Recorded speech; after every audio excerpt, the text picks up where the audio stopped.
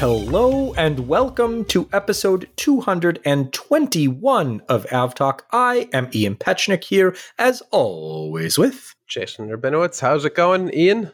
It's going well, Jason. Happy Paris Air Show week. And happy first day of summer. Happy first day of summer. And what a beautiful day. Summer, like actual summer. Like astronomical summer. Yeah. What a beautiful day it is. We placed our order early, I think, and got into the front of the line here in Chicago for the first day of summer weather. So we've done our work, and I apologize to anyone who is further back in line and is not enjoying the first day of summer. It'll be winter soon enough, don't worry. It will tomorrow. It'll be winter tomorrow. That was quick. Just wait 10 minutes. It'll change. But you know where it's also really, really hot? Like as predicted. Go on. In Paris. Le Bourget, Yes. actually, specifically, is very hot. Not just weather-wise. Oh, really? Yeah, there were some orders. What other ways? So many orders and news and things. It's been a little slow the last couple of weeks. I think everyone was just holding on until they this were week. holding back as you should Paris Air do Show. Leading up to an air show. And we highly recommend, if you have news, do it now or today, really, the days before you're listening to this podcast, because we don't really like air show related news that happens after the air show. So there's a lot of good stuff that's already out. Where do we even begin? I think I know where. I think we begin where the show began, with the world's largest single aircraft order in commercial aviation history. By units, not by financial dollars or terms, actually. We will talk about that in a moment. Okay. Because that's news in and of itself. I know but we'll talk about that in a point moment. for you. I know. But getting right to the meat of it, Indian airline, Indigo, we're not talking about Air India just yet. We'll get to that in a moment. Indigo has signed, what was it, an MOU or an LOI, not an actual firm order just yet, but they intend to buy 500 A320neo family aircraft for delivery between 2030 and 2035. That's a lot of orders. That's a lot of orders. I mean, it's a lot of planes. It is a lot of planes. I did some back of the napkin math the other day after this announcement, and if you took all of Airbus's A320 family production capacity between Germany, France, US, and China, it's like 8 solid months of Airbus building nothing but aircraft or A320s for Indigo. Nobody else, just Indigo for 8 solid months. That is insane. That's a lot of new planes. And Indigo already has a lot of aircraft on order. So including the aircraft they already have on order, this takes their A320neo family order upwards of 1,200 aircraft, which takes their share of the order book to 13% of the entire A320neo family order book. That's insane. One airline. I guess we will look back by 2035, if we're still doing this then, and consider, did this actually happen? Is this pie in the sky, ordering 1,200 aircraft and seeing what gets delivered, or is this real? That's a lot of aircraft, especially only aircraft of one specific type. We're not even talking about wide bodies or regional jets or turboprops or anything, because Indigo does operate some turboprops, I believe, and they have that like 1 or 2 777s operated by Turkish by way of a Russian airline or whatever. This is just the A320neo family, which is crazy. Yeah, and we haven't even gotten to, their discussions at the Paris Air Show around this order. Yes, this is the world's largest single aircraft order. Great job, us. But we have further designs on international connections. And will the A321XLR be a part of this picture? Certainly. But that doesn't give them the density they need, even though it's a fairly dense aircraft. It doesn't give them the density they need eventually to run, the airline that they want to run. So I wouldn't be surprised if we see a large wide body order in the coming years from Indigo as well. Or if some of these orders are swapped between 320neo and 330, 350, whatever comes next. Yeah, that's also entirely possible. Yeah, it's pretty remarkable. What we did not see is any sort of breakdown of the 320 family of aircraft. We don't know what are split between 320s, 321s, even 319s. I don't think they know. Hypothetically. I'm sure they don't know, and they'll figure that out later. But 500 of any one particular aircraft is just an astronomical number. Yeah, I mean, 500 of any group of aircraft, I think this is perfect segue. We talked about the Air India order for 470 aircraft, and that's split across, I think, 4 different aircraft types and 2 manufacturers. So that, is incredible in and of itself. And that order was firmed up this week at the Paris Air Show. So that began as either an MOU or an LOI and is now a firm order for 470 aircraft plus 70 options. So that's, well, if you look at 70 options, then the Air India could eclipse Indigo. That being said, Air India split between Airbus and Boeing, and Indigo is purely an Airbus purchase. Right. So, yeah. By volume of aircraft, it could eclipse it, but not just from one of the entirely possible. Yeah. So the Air India order for the firm 470 aircraft, and then there's another 70 on that. We've got 140 A320neo, straight A320neo, 70 A321neo, plus 6 A350-900 and 34 A350-1000. On the Boeing side of things, 190 737 MAX, 20 787s, and 10 777X, with the options coming from the Boeing order for 50 additional 737 MAX and 20 787s. Ooh, that's a lot of airplanes, but I like the diverse spread of aircraft, unlike Indigo, which is just like, we'll take 500 of your regular airplane. Air India kind of said, we'll take 470 of everything you got. Your regular airplane. They ordered on the menu. Air India went off menu. Yeah, they didn't want to go off menu. But believe it or not, other things happened at Paris. And we're not even done yet. We're recording on Wednesday, June 21st. There is still a day 4 coming up tomorrow. Historically, the weakest day, of course. Most people have gone home or died of heat exhaustion out on the hot tarmac. But it's not out of the realm of, or both, not out of the realm of possibility that there are additional orders to follow. But obviously, we don't have to spell it out that Airbus is running away with the show unexpectedly with one single order leading the way. But Airbus, so far, these numbers come to us from Flight Global. Thank you very much for these lovely pie charts and bar graphs. Airbus is running away with 66.82% of orders with 846 so far. Boeing comes in a lovely second place so far with 28% of the orders, 356, which is nothing to sneeze at. 356 is a solid figure. And then rounding out, you have Embraer with 28 orders, ATR with 24, and then we have Twin Otter with 12. That's cute. Yeah, the Twin Otter is keeping pace. Yeah, they're bringing it back. That's nice. We can get into some of the specifics of the larger orders, I guess, and who should we start with? Well, I think the one to celebrate, I don't know if there are any really larger, I think we've covered the large orders. By comparison, all of the other orders are actually quite small. But the one that I think we want to call out is that the 737-7 now has a European launch customer with Luxair. They're picking up a few of the smallest variant of the 737 MAX. That's exciting. Yeah. Nice to have a launch customer that isn't Southwest, I guess. Well, yeah. Southwest has a bunch of those on order. They're one of the few. So nice to see that. We have confirmed another airline that will operate one day, the MAX 7.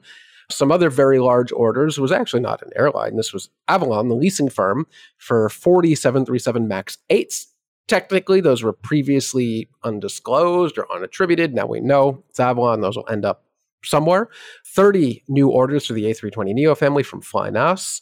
25 for the A321neo from Volaris, again, previously unattributed.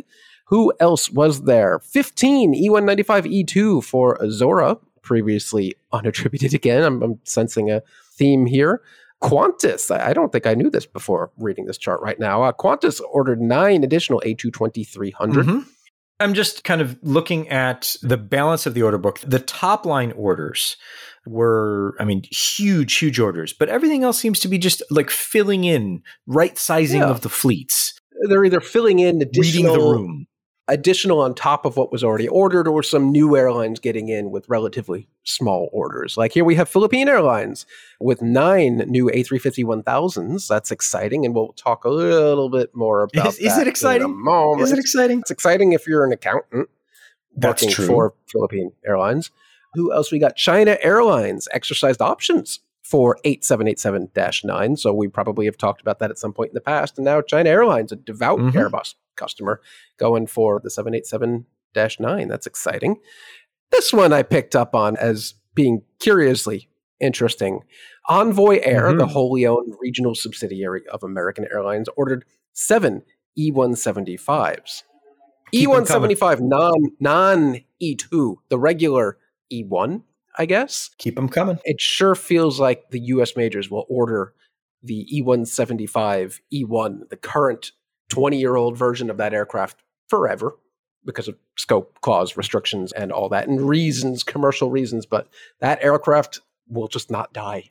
Speaking of which, the E195 E2, yeah, it's a fine plane if you like outdated engines and have commercial reasons to purchase it.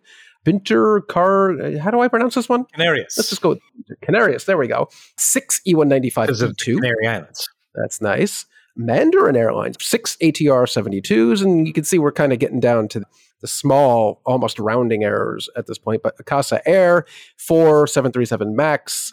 Air Mauritius, A350-900s, 3 of those. And wow, Azul, 2 ATR 72-600s. And there were some other orders, but those were... Hey. Those were that was 3 with an option for 2. Thank you very much. Oh, okay. Then apparently Flight Global has that one wrong because it just says 2. Oh, wait, no, I'm sorry. You are correct. I read the chart wrong. So we will link to the Flight Global chart, which maybe has some extra surprises in day 4 for you that we just don't know about yet. But let's go back to the Philippine Airlines A350-1000 order, and there's something different about these aircraft, isn't there? Well, there sure is, Jason. So these particular A350-1000s will seat 380 people in 3 classes, including 24 premium economy seats and 42 in business, which leaves quite the number of people sitting in economy because they will be sitting in a brand new 10 abreast economy configuration. That 10 abreast economy configuration has been enabled by the slimming and shaping of the aircraft fuselage that Airbus has done across the A350 product to allow for slightly more space inside the cabin, which gives the airlines just enough space to go 10 abreast. And Philippine Airlines says, yeah, we'll do that. Yeah, it is quite literally called New Production Standard of the A350, not the most marketing friendly name there. But as you said, it slims down various things and lets airlines jam another seat in there. So it goes from 333 to 343. This is not the new standard, even though the thing that enables it is called the New Production Standard. Airlines can still opt for 9 abreast, as Iberia has already done. Iberia was the first airline to take the NPS, as they call it, but they opted to stay with its traditional seats. And Philippines is a strange airline. Over the last decade, they've pivoted from low-cost carrier to ultra-low-cost carrier to full-service carrier, back to low-cost carrier, and I guess we're back to long-haul, low-cost, high-capacity with this new 343 layout. In the back. I don't love it. In the back, of course, but there will, I'm sure, be a lovely business class and passable premium economy. We know that much. But yeah, never a great moment anytime you get a new seat in every row. It's at least there is this new production standard making it more palatable than the few existing airlines that offer 10 abreast on the 350 in a very, very squishy way. So it's better than that, something. Yeah. I mean, I guess there's an argument to be made. It's better than that. But the tone of your voice kind of gives that all away where it's okay, but it ain't great. Yeah. I mean, I'd rather not have to deal with that. But now it's just one more thing you're going to have to look out for when you book a flight. Is it an A350 with 10 seats across or 9 seats across? And up until now, you knew basically it would be 9 seats across unless you're flying Air Caribes or Blue, whatever, the French ultra low cost long haul carriers that go out into the French B and French Air B, Caribes. It used to be blue something. I don't know, French blue, I think it was, but it looked too much like JetBlue, so now it's not called that. I don't know. But it was contained to those two airlines, and now it's going to be a lot more complicated. But good for them. Yeah. So let's talk about what else came out of the Paris Air Show this week. We would be remiss if we didn't touch upon your favorite, I don't want to call it vaporware because like they're building my a building. Favorite vaporware, but I'm aware of its existence. And I am aware that there are people that are trying to make this thing happen. Yes. So Boom gave an update on its proposed supersonic Overture aircraft. They're moving forward with picking up suppliers, and they've got Spanish firm Aeronova, which will build the wings. Italy's Leonardo has signed on to do the wing box and fuselage sections, and Aciturri will build the empennage. So they're cobbling together aerostructures firms to build this aircraft. They've got the engine design is starting to be more firm than it was, but it doesn't, from my reading of the update, they don't have anyone to make the engine for them. That's an important bit of information there. So we'll see where that comes in. This goes back to Boom partnering with FTT a while ago. We discussed that. So I'm not sure who's going to build that engine or if they've decided on that yet. But the Boom CEO, Blake Scholl, says that they are, quote unquote, on track to secure the system suppliers by the end of this year. The news that did come out of this is that they have, in fact, pushed back by a year their first flight and entry into service dates. So instead of 2026 and 2029, it is now 2027 and 2030. So that was actually the most surprising part of the discussion, to my mind, is that they have officially moved things back. And just 1 year. Sure. Yeah. I buy it. Sure. Let's see. What else happened at the... A lot of things happened. At the Paris Air Show. I know, I'm just still trying to figure out, we're still on the Paris Air Show list. So it was a really good show, it is a really good show. It's going to keep going. It's going to keep going. Let's go with, kind of hard to cover this on a podcast, so you can't see what we're talking about, but I want to talk about... to it. I want to talk about what you just highlighted right there in the show notes, the Airbus A350 freighter livery competition winner, because I like it. Yeah. But you have some notes. I do have some notes. I think, so the link is in the show notes. If you haven't clicked the link to follow along, please do, because it makes the conversation much more accessible. But if you haven't, we'll just say that the winning design features the forward fuselage in front of the tail, really, is a cardboard box design that I think they did a really nice job with. And by that, I mean, there's shipping labels and shipping symbols and contents, icons, and all sorts of fun the main cargo door says open here for business. And I thought that was all really well done. And then they left the Airbus carbon fiber design on the tail. House livery, I guess you could call it at this point. Yeah. So that first appeared on the A350 registration FWWCF, carbon fiber, because that's what a lot of the aircraft is built with. That was the marketing design. And so that's what they went with. And that livery looks stunning on the original aircraft. But to me, on this particular one, it just seems like they were like, we don't know what to do with the tail. Just stick the carbon fiber thing on it. Yeah. Yeah. Like, it looks great by itself. It does. Yeah, you're right. It does look a little incomplete. I don't know. But I do like that this was a contest that Airbus hosted. And it was actually 2 winners. Technically 3, I guess. It was 2 kids, I think a brother and a sister and another guy, submitted 2 winning results. And then they kind of crammed them together to make one winning entry. Neither of them had the carbon fiber tail, which is interesting. No. Both of them had, one of them from the Iverson brothers original had A350 in a black font, A350F over the kind of cardboard colored on the tail. And the other one, the John Feenan original design, had kind of, that label that says this way up on the box that points in the correct direction. That, which I think was pretty interesting. Yeah, I liked it. Yeah. And I'm sorry, it wasn't brother and sister. It was brothers. Two brothers, Quentin and brothers. Elliston. Thank you. From Calgary, Canada. That's awesome. I love that these kids and other guy are going to be able to see their designs on an actual aircraft. The guy did it because his son told him to. So he did what any good dad would do. Excuses there. Come on. Yeah. I'm disappointed you didn't do it.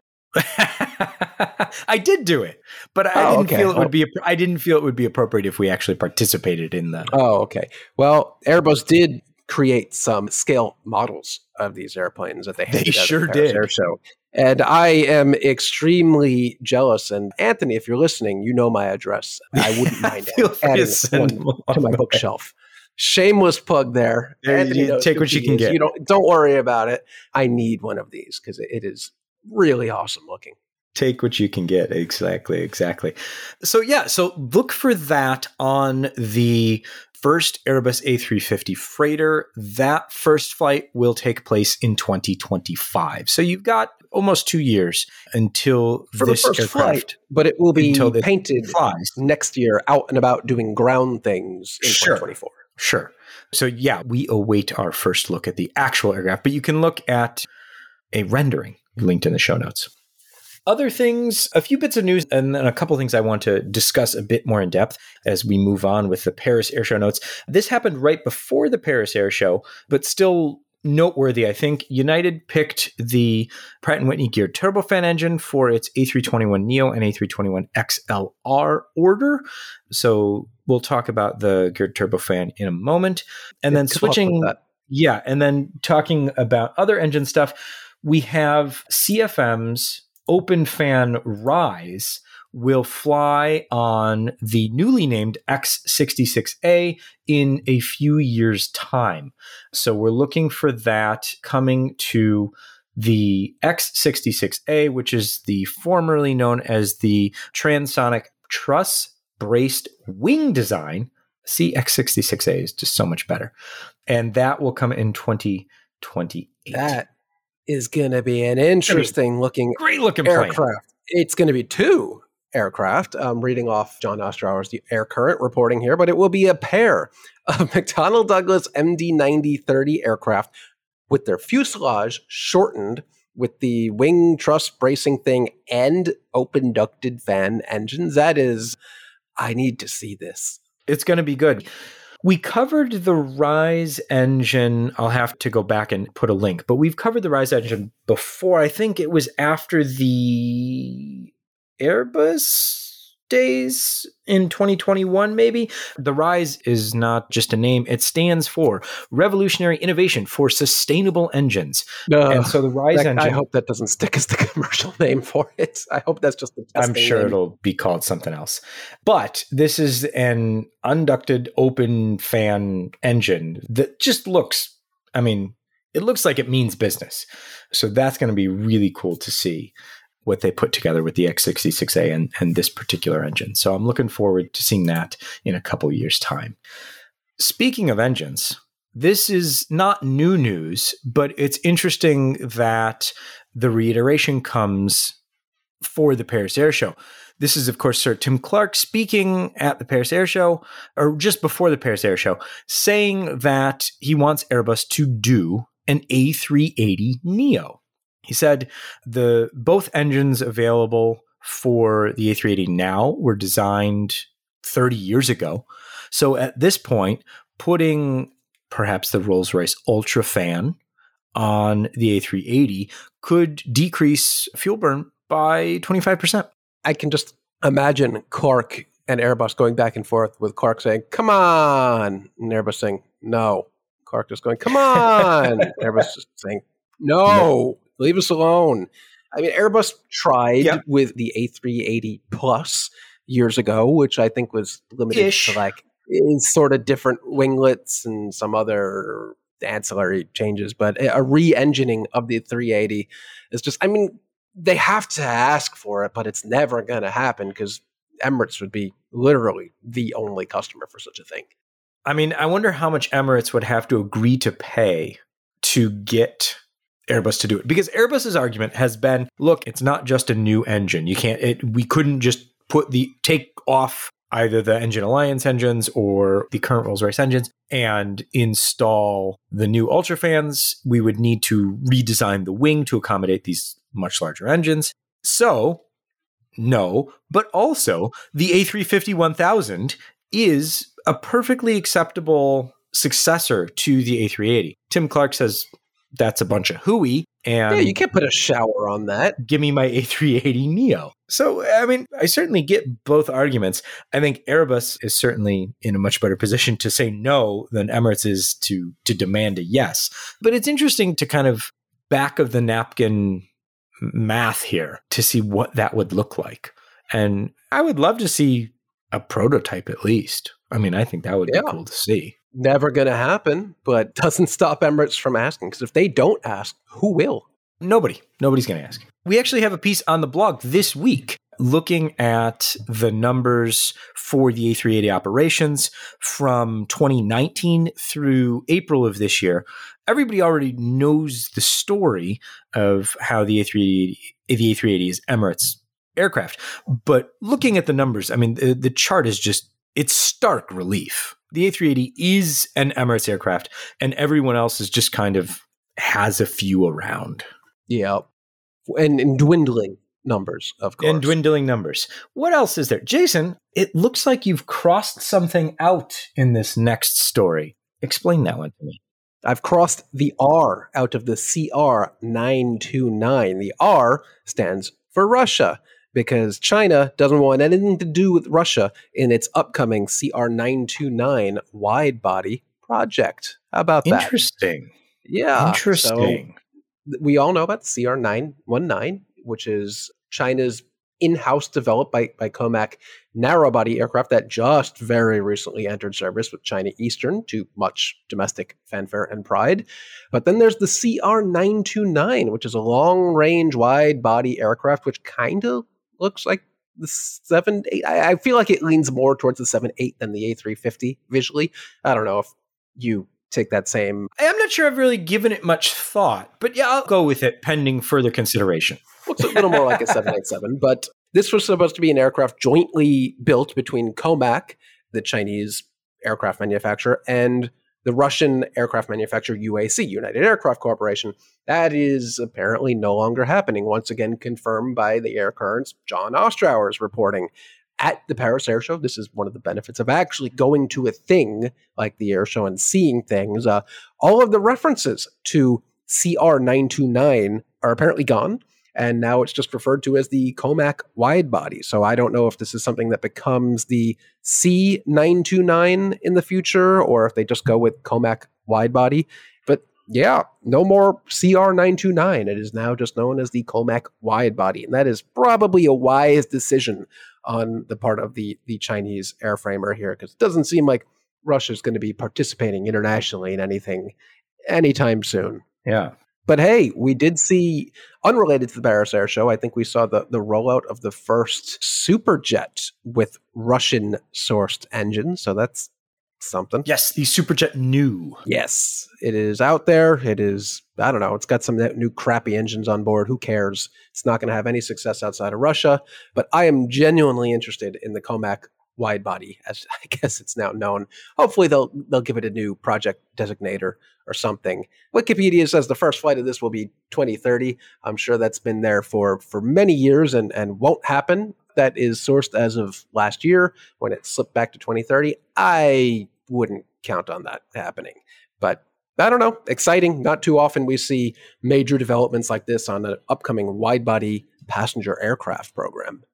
Yeah, it's exciting to see new aircraft being built. And I think that nicely leads into the next discussion we've got, kind of what's coming next. What new things did we see at this year's Paris Air Show? I mean, you could call this segment Up Next, just like Airbus is called. Yeah, Airbus, apparently. Right. I didn't even know this until today. Airbus has a thing called Up Next, which is their tech demonstrators for technology that will hopefully maybe one day be incorporated into passenger aircraft, or I guess really all aircraft. Did not know Up Next was a thing, but I did see at the Paris Air Show this week, yesterday on the 20th, they announced something called High Power, which we've talked about before, hydrogen powering the engines of the aircraft. So you'd have massive cryogenic tanks on board with hydrogen that actually is the fuel for the engines on board. But before we take that kind of giant leap to a new fuel for propulsion, Airbus is going to start with a small step towards replacing the jet fuel powered APU on board with a fuel cell powered APU on a tech demonstrator A330, which is super cool. Interesting. Yeah, it says the A330, I don't believe we know which A330, but that doesn't really matter right now, will go up to 33,000 feet, and they will fly the aircraft for 1 hour and take up to 10,000 kilograms of gaseous hydrogen, obviously reducing the CO2 and other emissions that the APU would traditionally spew out. And this should hopefully take to the air by 2025, so not all that far in the future, but this seems like a win. If you can take the jet fuel powered APU, which is the little turbine engine in the rear of the aircraft that powers all of the electrical systems on board the aircraft while it's on the ground, provides air conditioning, hydraulic power, all that good stuff you need to prepare for a flight, and also is activated in the air in case there's some sort of electrical issue, an engine failure of some sort. Replacing that with basically a clean burning fuel like hydrogen, which just produces water instead of something that requires jet fuel. This is interesting. I'm really excited to see if this is something that could be feasible to deploy on not just future aircraft, but if they can do it, a tech demonstrator A330, why not the real ones that are out there flying? Yeah. I mean, eventually some of this stuff is going to have to be proven to work and then be put on certified aircraft. Well, it's right there in the name. It's up next. So maybe it's up next. I don't know.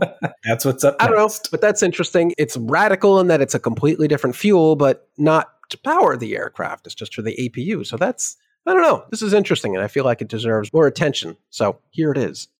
All right. Well, thank you, sir. Let's talk about Pratt & Whitney. Oh, boy. Speaking at the Paris Air Show, Pratt & Whitney's president Shane Eddy said 10% of our operational fleet is out of service. Waiting engines. Oof. That's not great. It's not great at all. That's a lot of airplanes. That's 150 some odd airplanes, almost 150 airplanes across the, Embraer E2 series, A220, and A320 Neo family. Not great. This comes as Wizz Air has recently said that it is moving its A321neos out of the Middle East in favor of the A321ceos, not because they aren't subject to the same conditions. I mean, different engines just operating in the same conditions, but the CEO engines are a known quantity and they know what performance they're going to get. It's a mature technology and the Wizz is comfortable doing that. Turkish has some A321neos parked because of engine issues. And, Pratt & Whitney says that they're addressing the issue. They say that the new upgrade that is coming out and has come out, they're trying to make the engine work, how airlines expect the engine to work. And they are also addressing the fact that airlines have complained that even if they are first in line to get the engines fixed, there's just not enough capacity to fix them. And we've talked about this in the past as well. So P&W, for its side, says that by 2028, they will have doubled their maintenance capacity. But that's still 4 years, so 5 years 2028 is a long way. I don't even know what year it is. 2023, so 2028 is not tomorrow, unfortunately, which is, I'm sure most of these airlines would prefer this to be a fix yesterday rather than tomorrow. Right. But 2028, man, that's a long way off. Not great.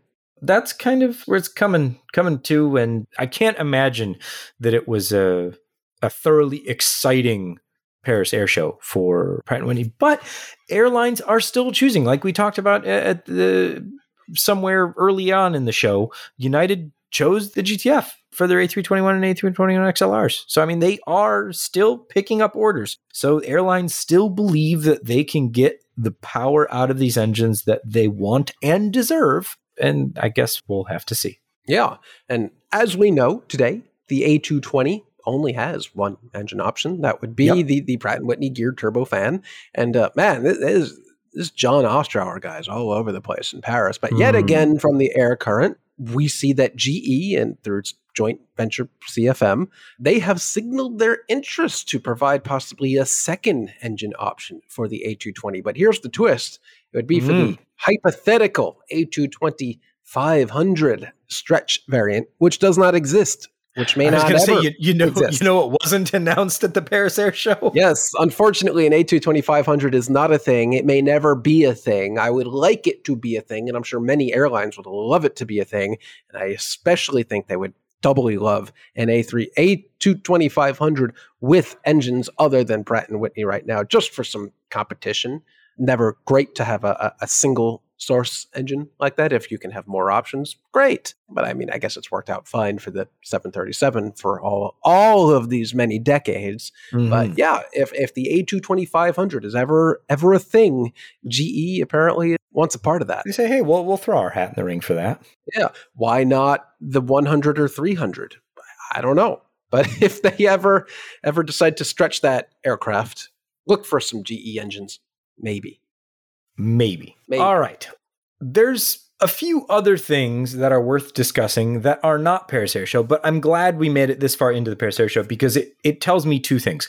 One, there was a lot of news, and that's a really good thing to see, that there was a lot of action, there was a lot going on. And it's only Wednesday. We record on Wednesday. The show still has a few more days.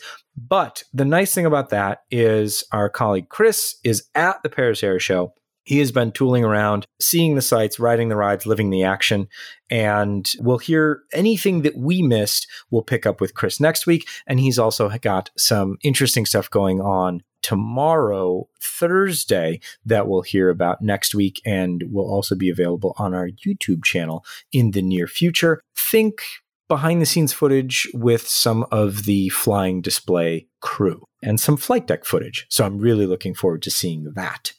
Yeah, not that we can show you, but there have been a lot of fun-looking flight demos over at Paris this year. You had the 777X, the 73 MAX 10, E195-E2, a FedEx ATR, which is interesting. Now, we know that if they're delivering boxes and want to do some high-G maneuvers, they can do that. The Volocopter thing, the little, how many rotors does that aircraft have? A lot. A lot. The Airbus A321XLR. I don't know if that was in the flying display, though. That was not in the flying display. A321XLR? Yeah. When did that happen? The first 3 days of the show. And then the rest of the days of the show? If you say so. I do say so because you're going to see footage from the flight tech next week. Okay. I've gotten from the air show people their clips of all the flying displays, and apparently that hasn't made the cut because everything else has, but the 321 apparently isn't interesting enough. But if you want to watch an F-35 do some magic things in the air, or an E195-E2, you can watch that. There you go. Huh. Okay. So this happened, I think, right after we recorded last week, Thursday morning, Australia time. And of course, we didn't get to put it in last week's show. So here it is in this week's show. Qantas has unveiled its entire cabin now for the Project Sunrise A350-1000 aircraft. So before, when they first revealed things, we had an inkling of what things were going to look like in the back of the aircraft. We got a lovely view of the first class suites. We got a decent overview of the business class that looks like a business class area. And we got this fun rendering of the Qantas A350 well-being zone. But now we've gotten a closer look at what they're actually going to have on the aircraft in the premium economy and economy cabins and the well-being zone, which is to say, okay. Okay. Well, I'm glad you toned it down there a bit, because really the story is here that Qantas is just putting on absolute masterclass on stretching the earned media for what is basically a thing that will happen in the future. There is nothing particularly exciting about these aircraft. It's nice. All new business class and first class and economy seats, they're nice. What Air New Zealand is doing with Skynest, with an actual series of bunk beds for economy, that is interesting. What Qantas is doing is basically taking unused space on the aircraft or a galley that they ordinarily wouldn't be able to put fixtures in, and just putting some area you can sit and stretch in, which you could already do in the galley to the chagrin of flight attendants, I guess. There's nothing special or unique here, but yeah, Call me when you got bunk beds. Okay. Fair enough. As you said, it's nice, it's fine, but it's nice, not revolutionary. It's nothing standout like Air New Zealand. No. The one comment that we got that really hit home with me when we posted about this is, I bet you still can't put a water bottle in the seat back. I was like, wow, yeah, I was just kind of jam it in there. But it would be nice to be able to fit a water bottle in the seat back in economy. Yeah, there are some seats where you could do that. There are some seats where you can't do that. I just had this conversation recently on a Transcon trip where we flew Alaska out to Seattle, and you really couldn't put a water bottle in the seat pack because it was kind of that annoying one where it's like netting, it's really firm, and you can't put much of anything in there. And then we flew Delta back where they had like 3 different pockets where you could put things, and one of them was a water bottle, which is useful. And on a longest flight in the world flight, you're going to want water, and you're going to want somewhere to put that water. And thinking about that would be nice. That's a good point. That Ian. would be nice. Yeah, that wasn't even my point. That was a comment from someone who may in fact be flying on this particular aircraft one day. Well, thank you. In Australia. So good job thinking about that. Yeah. So that was nice of them. Maybe they'll do like the gerbil cage where you like have a water bottle attached to like where the oxygen mask drops down, and they'll just have a straw. Well, they've already taken away all the overhead air vents, so I can't see them installing water gerbil straws. Gerbil straws. As much as I would love that, just give me the damn air vents back. We can figure out water later. We could do an entire podcast on air vents. I believe in us. I don't want to talk about it. All right. In that case, we'll talk briefly about KLM, who we talked a few episodes ago about KLM being tasked with the Dutch government to basically cut 20% of its flying program at Schiphol, which would, dramatically impact their ability to operate out of their largest airport. So KLM says, well, hold on. Let's figure this out. Let's spend more money. And this is their proposal to the government because they say the government's proposal is completely unworkable and just not going to happen. So what they say is they will spend up to 7 billion euros on new, cleaner, and more efficient aircraft, which are, and the issue here is noise and emissions. So these new aircraft would be 50% more, they say more silent, but I'll give the translation here an issue. 50% quieter. They'll implement technology, so alternate flight approach procedures, think continuous descent and things like that, so that aircraft spend less time at lower altitudes and create less noise over a wider area. What they don't spill out there is that adds more noise to a narrow area, but we'll let them go for that for now. KLM also says that we're going to need some help and everyone's going to need to pitch in here. And they will also adjust their flying program to only use the quietest aircraft in their fleet for night flights. So that'll be interesting to see how the government reacts to that. Kind of feels like a lot of these things they were doing anyway, like new aircraft. They were already taking a lot of new aircraft, and they are just by design quieter. So okay, and a lot of these other like alternative flight approaches, that's great, but that's already going to happen anyway. Ongoing for decades, and the using the quieter aircraft at night, that's I guess interesting. Really difficult because are they just going to put the 737s to bed at 8 p.m. and say, okay, no more flying for you? Yes, they'll tuck them in. They'll put a nice put them in the hangar. They'll be nice and cozy. Keep them warm. It will be interesting if they have higher landing fees for noisier aircraft. I suspect KLM's very close partner Delta will have something to say about that because Delta's aircraft are old and noisy. A lot of 767s, a lot of old A330s, which are very loud. So Delta might have a thing or two to say about this. But really what it seems like is that the Dutch would be happy if they just said, KLM, could you just stop existing? Just call it quits. And they would be happy without that outcome. Wouldn't be great for, national airline, but I don't know if I'd go that far. It certainly seems like that's what they're trying to do very suddenly these last few months, it seems like even. I don't think it's really been a change over the last few months. I think it's just that these procedures and policies are finally coming to a head where things have been building. I don't think this came out of nowhere. Or maybe intensified. Yeah, we'll go with intensified. I'll take that. Other news that was not a part of the Paris Air Show that possibly could have been, Turkish Airlines is holding back its long awaited and much anticipated aircraft order for up to, I'm using quotes here, up to 600 aircraft after Turkey's recent presidential elections and other things happening domestically. They're kind of waiting till the fanfare, I guess, dies down, and then they'll make their order. So keep an eye out for that. Indigo. Could have, but they did not. Could have had the world's largest, shortest lived, largest order in history. So close. Yeah, but keep an eye out for that because it's still on the horizon.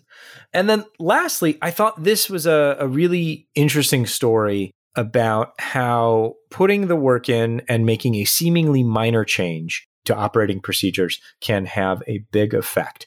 So Lot 787s were previously at ETOPS 180. So they were allowed to fly for 180 minutes on one engine at standard single engine cruising speed before needing to land.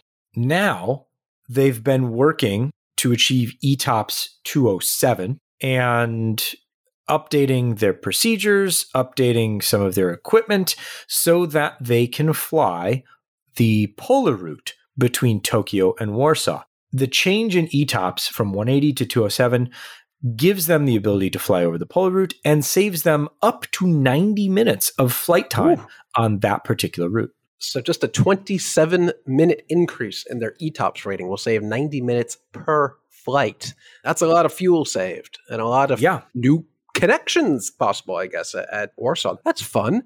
Nothing, I don't think there's anything technical or anything hardware-wise on the aircraft they had to change. I think this is just crew training and manuals and procedures. Did they? What did they do? Yes. They didn't change to the aircraft itself, but these are changes to the items carried aboard the aircraft. And I'm glad you brought that up. Tell me more. The crew now has polar survival suits. Ooh. There are Mylar blankets on board for all passengers. So somewhere on the 787, there's a giant stack of Mylar blankets. And this is my favorite. An ice saw. Oh, I was going to say jokingly, like, do they have to carry like a gun on board to ward off polar bears like the cosmonauts did, or probably still do, I think, in case they land somewhere and polar bears are mad at them? Close. Not quite. Yeah. Close, but that is interesting. Yeah. So the first flight was earlier this week, and they are now operating on that route on a regular basis. I will say that they're not doing this for every flight. So obviously still taking into account winds and timings and things like that to decide whether or not the polar route on the way back from Tokyo makes sense, but something to look out for. Very interesting update and pretty cool that they put that work in to save that time and money. That's nice. Yeah. Good sir. This brings our 221st episode to a close. We say goodbye to the Paris Air Show for now. Hopefully, there's not too much more news by Friday so that we can do a small recap next week. But anything major that does happen, we will certainly talk about on our next episode. But for now, episode 221 of AvTalk is in the books. I am Ian Petchnik, here as always with Jason Rabinowitz. Thanks for listening.